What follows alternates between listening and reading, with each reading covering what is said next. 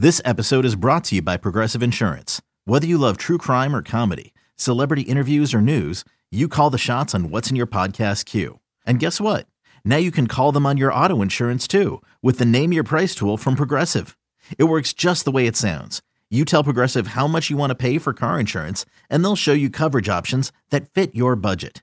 Get your quote today at Progressive.com to join the over 28 million drivers who trust Progressive. Progressive Casualty Insurance Company and Affiliates. Price and coverage match limited by state law. You could spend the weekend doing the same old whatever, or you could conquer the weekend in the all-new Hyundai Santa Fe. Visit HyundaiUSA.com for more details. Hyundai, there's joy in every journey. Working our way towards the main event, of course, at the top of the marquee tonight, UFC 282 in Las Vegas. Jan Blachowicz taking on Magomed Ankalaev. We'll break that down and everything else fighting with good friend, dear friend of the show. He is Manpreet Jhass from MMA, lock of the night. Before we get too far into this, everybody's been asking me, what's my lock tonight, right? Like, they need a little bit of money, right? So what can I tell them who's definitely going to win? Boy, I told my boss, I told my brother-in-law, I told my best friend, I told my BT. Now I got to ask you if I'm right about this. I love Dricus Du Plessis tonight against Darren Till. Darren Till, what's the word I'm looking for here? He sucks. He hasn't really won a fight. I don't consider the Gastelum fight a win. That fight was Prozac Gastelum. Bro, it's been 4 years. It's been 5 fights. You think that Darren Till has a chance to win that fight tonight? Man, the funny thing is, when I did my own podcast this week, that was the fight that I went longest on, but I have no action on it because I'm so confused about it because we don't know what kind of Darren Till we're going to get. His last fight against Derek Brunson, he went in with a torn ACL, couldn't stuff takedowns, obviously got beat down and finished, but we have to take that into consideration. And also the fact that he's turned his training camp on its head. He's gone over to Sweden and trained with Hamza, gone for the past 8 weeks to Thailand and splitting time between Bang Tao Muay Thai and Tiger Muay Thai. So yeah, I really don't know what to say. My prediction was Dricus Du Plessis. I think that he's the more active, more reliable fighter at this point in time. But Till is such a question mark at this point in time that I just want to sit back and wait. Like, I don't know what it is about me. I'm a Darren Till fan, but I just want to sit back and watch this fight as a fan. As a prediction gun to my head, I'll lean with you there, Sean. I think that Du Plessis does get this done. By the way, real quick, BT, before you fire your question, Chris Curtis by knockout of Joaquin Buckley. Wow. Yep, just watch it play out. Right down the pipe. Crazy. Big left hand to knock out Buckley. Good fight between both of them. Really entertaining. Blocked the kick, hit him with the straight left down the pipe, and then finished that puppy off for him. Woof. Manpreet, main event tonight.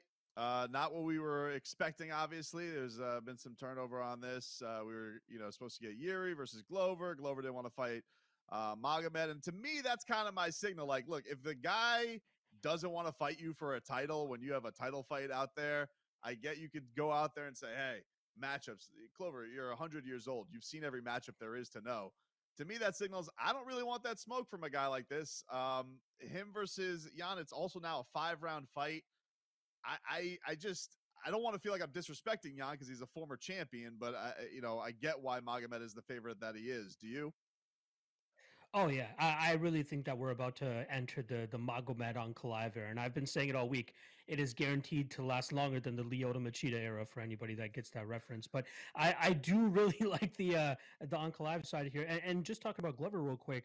I'm okay with him passing up on this fight, right? Like you said, he's 100 years old. Time is limited. Probably has 1 or 2 fights left in him, and to have a matchup change on you that short notice and be a completely different matchup. You're talking about going from a wild striking man to a disciplined Russian who can strike with the best of them and then take you to the ground and be okay dealing with your jiu-jitsu as well. So, I'm not going to give Glover any shade there, but Ankalaev, he should roll tonight. I have no doubt about it. Maybe the Polish power shows itself, but I really do think that Ankalaev has the discipline and all the tools to remain safe in this matchup and either knock out Blachowicz late or grind this out to a 25-minute decision. We are entering the Ankalaev era, according to Manpreet Jhass from MMA, lock of the night. How about our friend of the show? He joined us earlier in the first hour. Thug Nasty Bryce Mitchell taking on Ilya Topuria. What's your early lean in this one?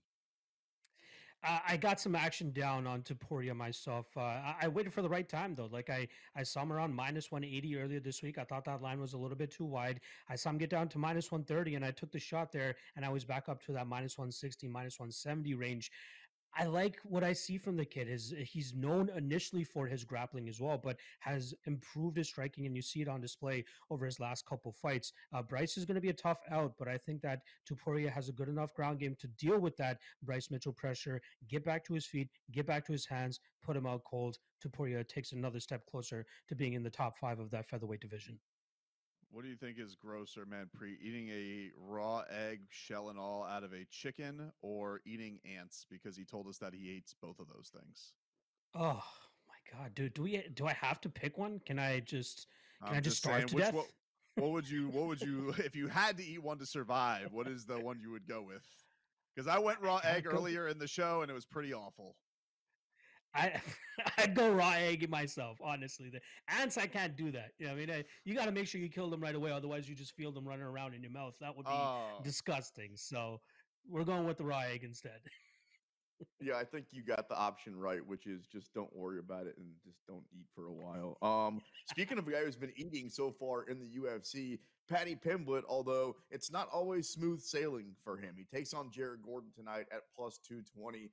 I haven't really heard a lot of people that are playing the underdog Flash Gordon tonight. I don't know if that's because they don't believe in him, they don't believe in his style against Paddy, or they just don't want to actually put their money against Paddy because he's one of those guys you want to yell, "Oh, Patty the Batty," along with everybody else when he walks in. So, what is it about Patty, and are you putting money down on him tonight? Patty's a great character.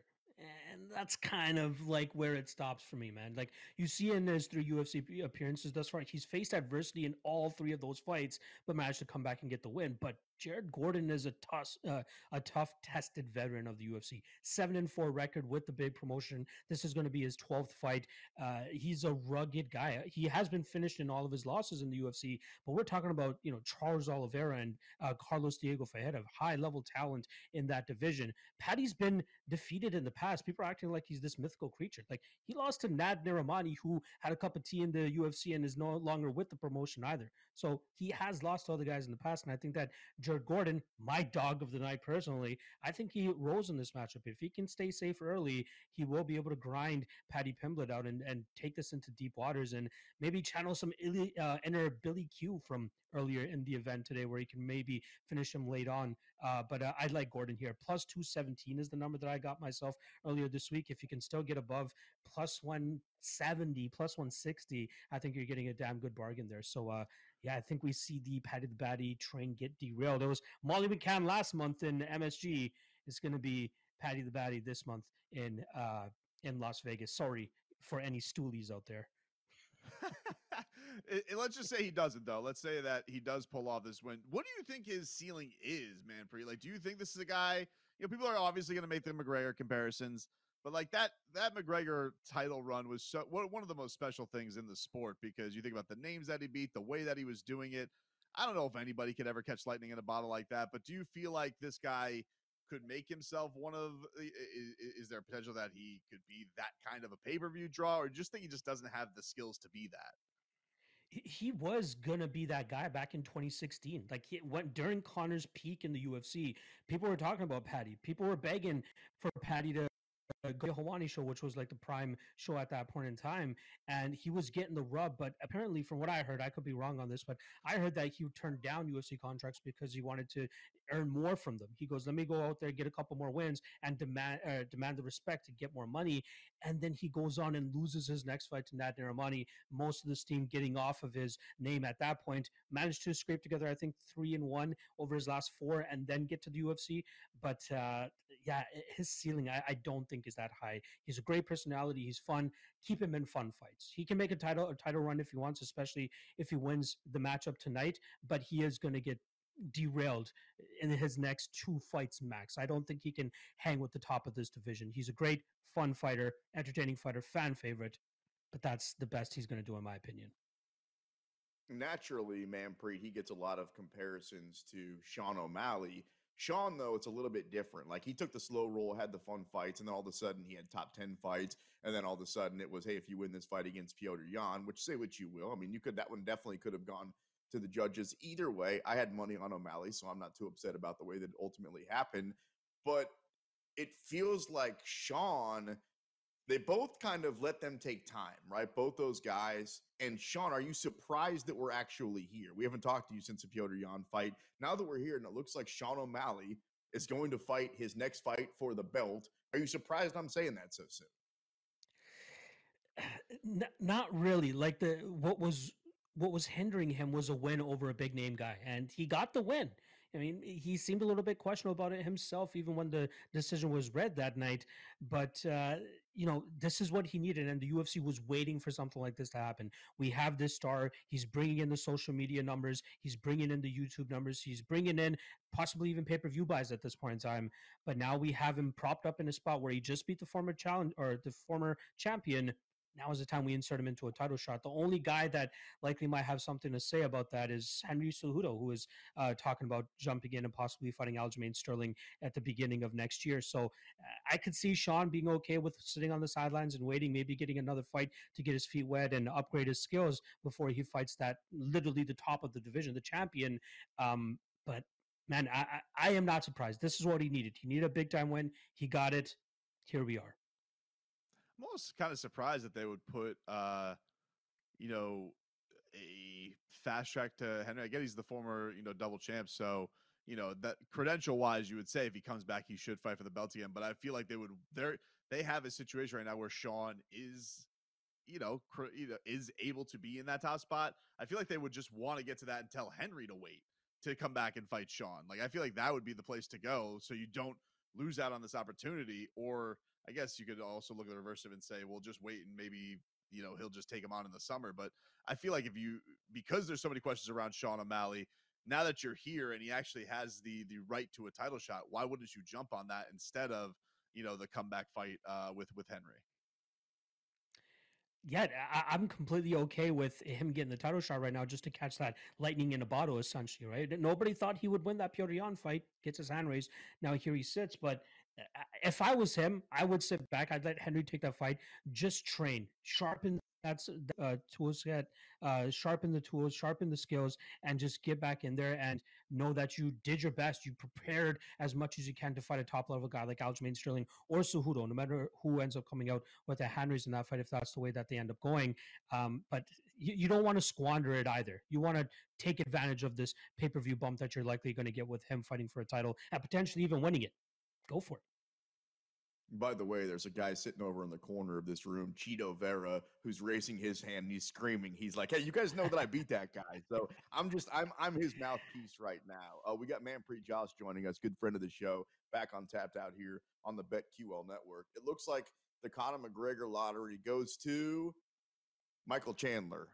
Not completely official, but it looks like that's ultimately what the fight is probably going to be. If that comes to fruition, how do you see that one going down?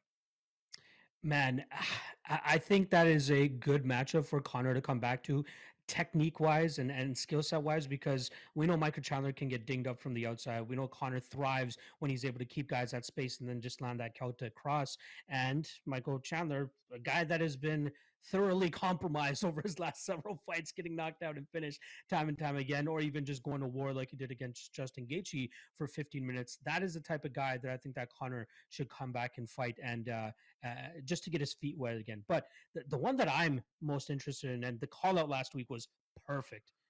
Rafael dos Anjos, the fight that never took place, the fight that caused Nate Diaz to become the star that he is, right? And I thought it was a perfect time, and it wouldn't be a bad time for Connor to take that fight either. You're talking about an aging Rafael dos Anjos and Conor McGregor, who could potentially take advantage of him slowing down as well. I'd love to see that storyline wise. I would love to see RDA and Connor. They can build it up perfectly with everything that went down with UFC 196, I believe, off the top of my head. I think theoretically it's a great. They're both fun fights, and yeah, like you look at the Chandler fight, that probably is a better matchup for him. How much faith do you have in putting your money on Connor now, though? Like beefed up, muscle bound Conor McGregor coming off of a broken leg. are we going to be analyzing every training camp news nugget that comes out just to get any information we can on him? Because how can we know? How can we know what we're going to get back with him, Manpreet? Like, how much faith would you have in putting money on Conor McGregor with not seeing him in action and knowing he's coming off a devastating injury? You need to give me a good enough line. That is always like rule number one. Give me a good enough betting line on Connor, and I'd think about it. But you nailed it, man. Everybody is super analytical when it comes down to big fights, right? Oh my God, he skipped the second step when he was going up to the scale or something like that. Like people try to come up with anything they can think of. Oh, he was the one that put his hand out for the handshake first. He's broken. Like it's crazy that people come up with these theories as to why a fighter is going to win. The hard facts are you have to go back and watch their fights, see how they stylistically match up with their upcoming opponent, and then try to make an educated guess based on the odds that the odds makers and bookies are giving you. If you give me a good enough price here on Conor McGregor against Michael Chandler, I like anything better than minus 150, I'd probably take the shot on Conor because I think he has the chops and the power to still knock out Michael Chandler. And then on the flip side, I don't know if Michael Chandler is even going to be able to reach him with that explosiveness and reach and height disadvantage that he's going to be at in this matchup. So nothing I would love to see more than Conor come back and get his hand raised so we can get a couple more fights in. But yeah, I'm Conor McGregor against Michael Chandler. Sign me up.